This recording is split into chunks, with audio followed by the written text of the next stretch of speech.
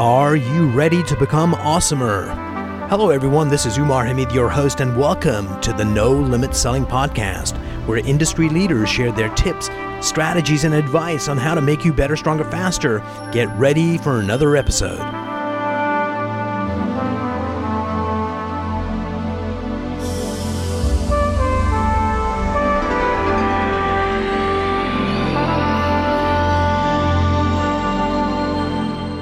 Today I have the privilege of sitting down with John McGrath, CEO of Advantage Engineers. Welcome to the program. Thanks, Umar. Very happy to be here. John, right now you guys are heavily into the telecommunications space.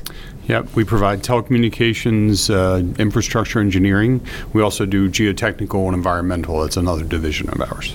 So one of the things that really interests me is the team that you've built. What kind of culture you want to build, what you've built, and kind of what are the challenges to make that happen? Yeah, so the industry that we work in is a very fast-paced industry. You have to be very reactive. So you need people who have a drive to, serve our customers, serve each other in the company, and really, strive to be the best. So what we've tried to do is hire people and develop people who have those innate abilities. And we try to support people and give them opportunities to take on more responsibility and promote people from within, and then really foster their development and reward that kind of behavior that we strive to develop in people. How does that pan out practically day to day? Because one of the biggest challenges for leaders is, how do I keep the culture where I want it to be? And it's like a daily challenge. So talk to me about some of the challenges and some of the successes. Right. So, 10 years ago, 9 years ago, when we started this company, I knew everybody in the company by name. Yes. I saw them regularly. What was the head count? Back then, when we first started, it was about 60 people. And now? And now we're 340. Oh, yeah. So, spread out over 17 offices over 7 different states. So it's difficult to be in touch with people. So you do need to make sure that you create a message and cascade it down through the organization. And you have people who will carry that message on. Nice. We do work a lot on that, on the communication. It can always be better, and trying to find the balance of, there's always going to be some people who who want to know everything. Yes. And there are going to be some people who, only want to hear from you every once in a while. Trying to find the balance between those two and reach as many people and find that comfort level with them, that's the challenge. So last year in 2018, you guys did an acquisition. We did. What was that like in terms of, I'm sure they had their own culture and way of doing things, and now they're joining your family. Yep. What's that journey been like, and what were the concerns before you acquired them? So the acquisition process was a longer one than we expected, and a lot of that had to do with that management team and ours sort of feeling each other out and getting to know one another. It was important that we did that. It was actually a larger acquisition than we had planned to do. We were looking at some smaller ones. It was also on the other side of the country, so just that distance creates challenges. But they had a great culture, and still do, and we've incorporated some of their culture into ours, and we're, merging the two cultures, not coming in and saying this is how we're doing things. Right. Integration, of companies, there's process and policy that you need to integrate, but the culture, you have to be willing to learn from what other people have done and how they've been successful and what they've been able to do with their team, and adopt the best parts of that. And that's what we're trying to do. Is their CEO still around? He is, yes. He's actively involved in the business. He's running the West Coast operations for us, and he and I talk regularly and have a great relationship. So what's been the biggest surprise for you in this acquisition? What you thought it would be and what it turned out to be? I think the biggest surprise is the what we talked about before, being able to get in touch with people, and some people desire more and more contact, and that's hard to do when there are all these that many offices. People, yeah. And we've had some growing pains in the last year or two. We're managing growth elsewhere, so that's been difficult, and we want to make sure we get out and see people as much as possible. The other thing is it's always easy to underestimate people's unwillingness to change or fear of change is a better way of putting it. And that's not everyone, but there are going to be some people who, when they're comfortable any kind of change, it may even be for the better, it just doesn't feel good to them. And managing that process and managing people's emotions and how we roll out changes, that's been a bit of a challenge, but I think we've done a great job of overcoming it with some of our management team. For other leaders listening to this, if you were doing here are the 3 or 4 things you need to really be aware of when you're acquiring another company, off the top of your head, what would they be? Make sure you... Well, I would say absolutely make sure that you understand the culture. And it doesn't have to be a cultural fit perfectly, right? There's no 2 families that are the same. There's no 2 companies that are the same. There's no 2 people that are the same. Right. But plenty of people get along and merge, into couples, and companies do the same thing. So, but making sure there's an understanding of what the culture is. And we did that. We spent a lot of time doing that. The other thing you need to think about is what parts of your culture you are, you have to keep, and what you have to make sure remain part of the company, and other parts that you think, can be improved upon or can be merged with the other company. And the third thing I would say is that, make time. You have to make time. And that's hard, when you're trying to do everything else and trying to manage a growing company, but that time is important. So let's change topics. Something exciting for a lot of people is the promise of 5G networks coming in. Give us a snapshot of what is 5G, and then we'll talk about how this impacts your company. Right. So 5G is essentially it's the 5th generation 5G. It's the next generation of wireless technology. And really what it's going to do is increase exponentially the speed of wireless connectivity. So 4G, which most of us have on our smartphones now, you can go look up something on your phone when you're out in the street, and you get it pretty quickly. But if you try to download a song or music or a video of some sort, sometimes it takes a little longer. 5G is really the next phase where it's going to be much faster, up to 100 times faster. Now that's yet to be proven out in the real world because they're just starting to build the 5G networks. But the promise is up to 100 times faster. And the connectivity is going to be, at least in major urban areas, going to be, it's going to take some time to build it out, probably a 5 to 10 year build out, but that connectivity is going to be everywhere. We won't have as many drop calls because it's going to be on a smaller network. In other words, less tower sites and more small cells, so along the roadways.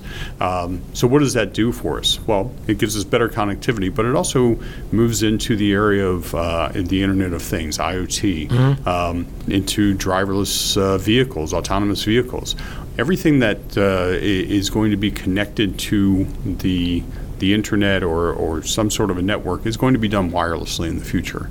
So that's what 5G is going to do. That's the promise of 5G. There's a lot of work to get there, though. Just in terms of megabits per second, what are we talking about? I think we're talking about 100 megabits 100 megabits? per second. Okay, that would be impressive. Yep. As a company that supports the telecommunications industry, how does that factor into your planning? Because it's still nebulous now, but you need to plan for it. Yep. So talk to me about envisioning the future in that way. Yeah, it's definitely coming into clarity now, but 5G has been, you said it right, the promise of 5G. There's been a promise of 5G and discussion of 5G for probably about the last 3 years. Right. And there were technological challenges and hurdles that they had to get over. But even at the beginning of last year, in 2018, they talked about 2018 will be the year of 5G. Well, it wasn't, but now it's definitely starting to be built out, and the carriers, the major wireless carriers, are starting to commit CapEx to it. So we have a little bit better visibility, but not perfect visibility. So we have to glean as much information as we can, both from our clients and our industry colleagues, industry analysts, and then do our own evaluation as to what that means to us and what we can do to capture the opportunities, but also be careful not to get out too far ahead of it. Right? We have to manage our growth and be responsible in our growth, because it's great to chase after that bright, shiny object, but if you chase after it too quickly, you might trip and fall. And there's a phrase from Silicon Valley. It's great to be on the leading edge, but not the bleeding edge. Yes, exactly. Right. That's a great way to put it. How do you maintain relationships with large accounts where you're seen more as a partner where you come into their planning of things. How do you make that happen? And do you do it directly, or do you have to get some of your charges to go do it, for them to do it? Do you coach them on it? Yeah, so, again, it used to be, when we first started this company, smaller company, yeah. I was the primary contact with all the clients, and now that's changed, right? I'm further removed. So yes, we have, at the regional level, we have project managers and other client managers who are in regular contact with the customer. But we're trying to develop the relationships. Mm-hmm. We have some relationships at the national level now. So that does two things for us. It gives us an opportunity to get better information about what they're planning, right? So we can respond more quickly to their needs. And it also gives us an opportunity to weigh in on providing our expertise, our consulting, to what that means for them and how we can help them plan for their next phase of build-out. As you look out to the future of your company, it's a good company, but you're probably seeing a great company. Mm-hmm. What does that look like as you guys grow and you get more people coming in? How do you want the company to evolve? I want us to be, we're striving for excellence, right? And not perfection, but excellence. And that, again, gets back to the people that we're hiring and supporting the people that we have and giving them the opportunity to do more. And then rewarding them for promotions and other rewards. So what we want it to look like is, people love to come to work. Mm-hmm. People work hard, but at the end of the day feel like they've accomplished something, and they've contributed something to not only the company but the world at large. And people say, well, your smartphone, what are you contributing? And I remind people on a regular basis that when I was growing up, I was a kid, and I saw a terrible accident one time, and we were stuck in traffic because of it. And, I remember vividly somebody running past us on the road to run back to a gas station that was about to make a phone call? 20 blocks back to make a phone call from a payphone. Well, now when things happen, people have their phones. They can call. They can, even in the, so that's a a big scary thing. It helps us with, but taking pictures of your kids and sending them to the grandparents or things amazing. Like that. It's amazing that we can do that, and we're playing a role in that. A smaller role, but we're playing a role, and it's a significant role when you take it on individually. I saw this company. I forget the name of it right now. Their solution was patient goes into the hospital for diabetes. Mm-hmm. When they get released, there's a high likelihood they're going to be back. And when they come back, it's going to be $15,000 a day expense. And so what this company does is they give everybody a smartphone, a scale to weigh themselves that's Bluetooth enabled, a glucose monitor, and a blood pressure monitor. And so every day they basically check in on those devices. It beams the information to HQ. And if they didn't do it that day, they get a call from a coach saying, hey, what's going on? And they're reducing hospital visits radically, and it would not be possible if it wasn't for the connected smartphone. Right. Yeah, and it does have an amazing health implication. I'm wearing an Apple Watch, and I signed up for the heart study. Yes. That's an international heart study using smart watches. Mm-hmm. And there's several instances where that connectivity has saved people's lives. That they've been alerted that their heart rhythm is wrong, and they goes right to their phone and they can call somebody. So it's an amazing time for the type of technology that we live in this amazing world. I'd heard this one company, what they're doing is they have Fitbits, quote unquote, for cows. And so the interesting part was this. Number one, the cows can go milk themselves whenever they want to. They just, when they're ready to milk, they go in. I heard something about that as well, yes. But the thing that made me, just amazed me was they monitor the gait of the cow. They can tell if a cow is getting sick and what the sickness is, usually a week or so before it would have been normally diagnosed. So just by monitoring that data, and that's all comes from being connected. Fascinating times. They should just follow the cows on Instagram. They'd know sooner. Right? There you go. Oh, here's a silly cow thing. What's the difference between a cow that's named and one that isn't named? 60 gallons of milk a year. More production if you name it Gladys or whatever. Really? And you talk to it. Say, hey, Gladys, how you doing today? That goes to, appreciating and having a connection to your, Yeah. Before we part company, if you were advising a new CEO on a startup that they've got this idea and they're getting their first staff coming on board to make this happen, what would be the few things that they should keep an eye on that would allow them to shorten the cycle to building a great company? I think you need to make a connection with people. Absolutely. And there's cows. And cows, that's right. But, again, it goes back to the time, making that time. That's time well spent. If you spend 15, 20 minutes with some of your key people, not even talking about, the business or their problems, just getting to know them, getting to connect with them about what's going on in their life on a regular basis, once a week, once a month, whatever it is. One, making sure that they know you really do care about them, and it's important. And two, just giving them the opportunity to develop that comfort level with you. So, when they have bigger issues, whether it's at home or whether it's at work, they can come to you and say, hey, listen, I've got something going on. Here's what's happening. And really let them, have that level of comfort that they can come to you. So time is a big thing. And then, making sure you're setting the expectations. Huge. It's incredibly important for everyone, and make sure life a lot easier. So, and theirs too.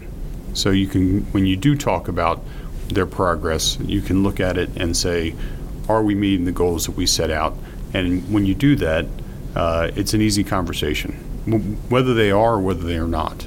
We have expectations, and you're meeting them, and that's great. Or, hey, you're meeting most of them, but there's a couple here that are falling short. Let's talk about those. Let's see what we can do to improve on those.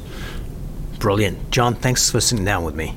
Umar, it was great. My pleasure. Thank you so much.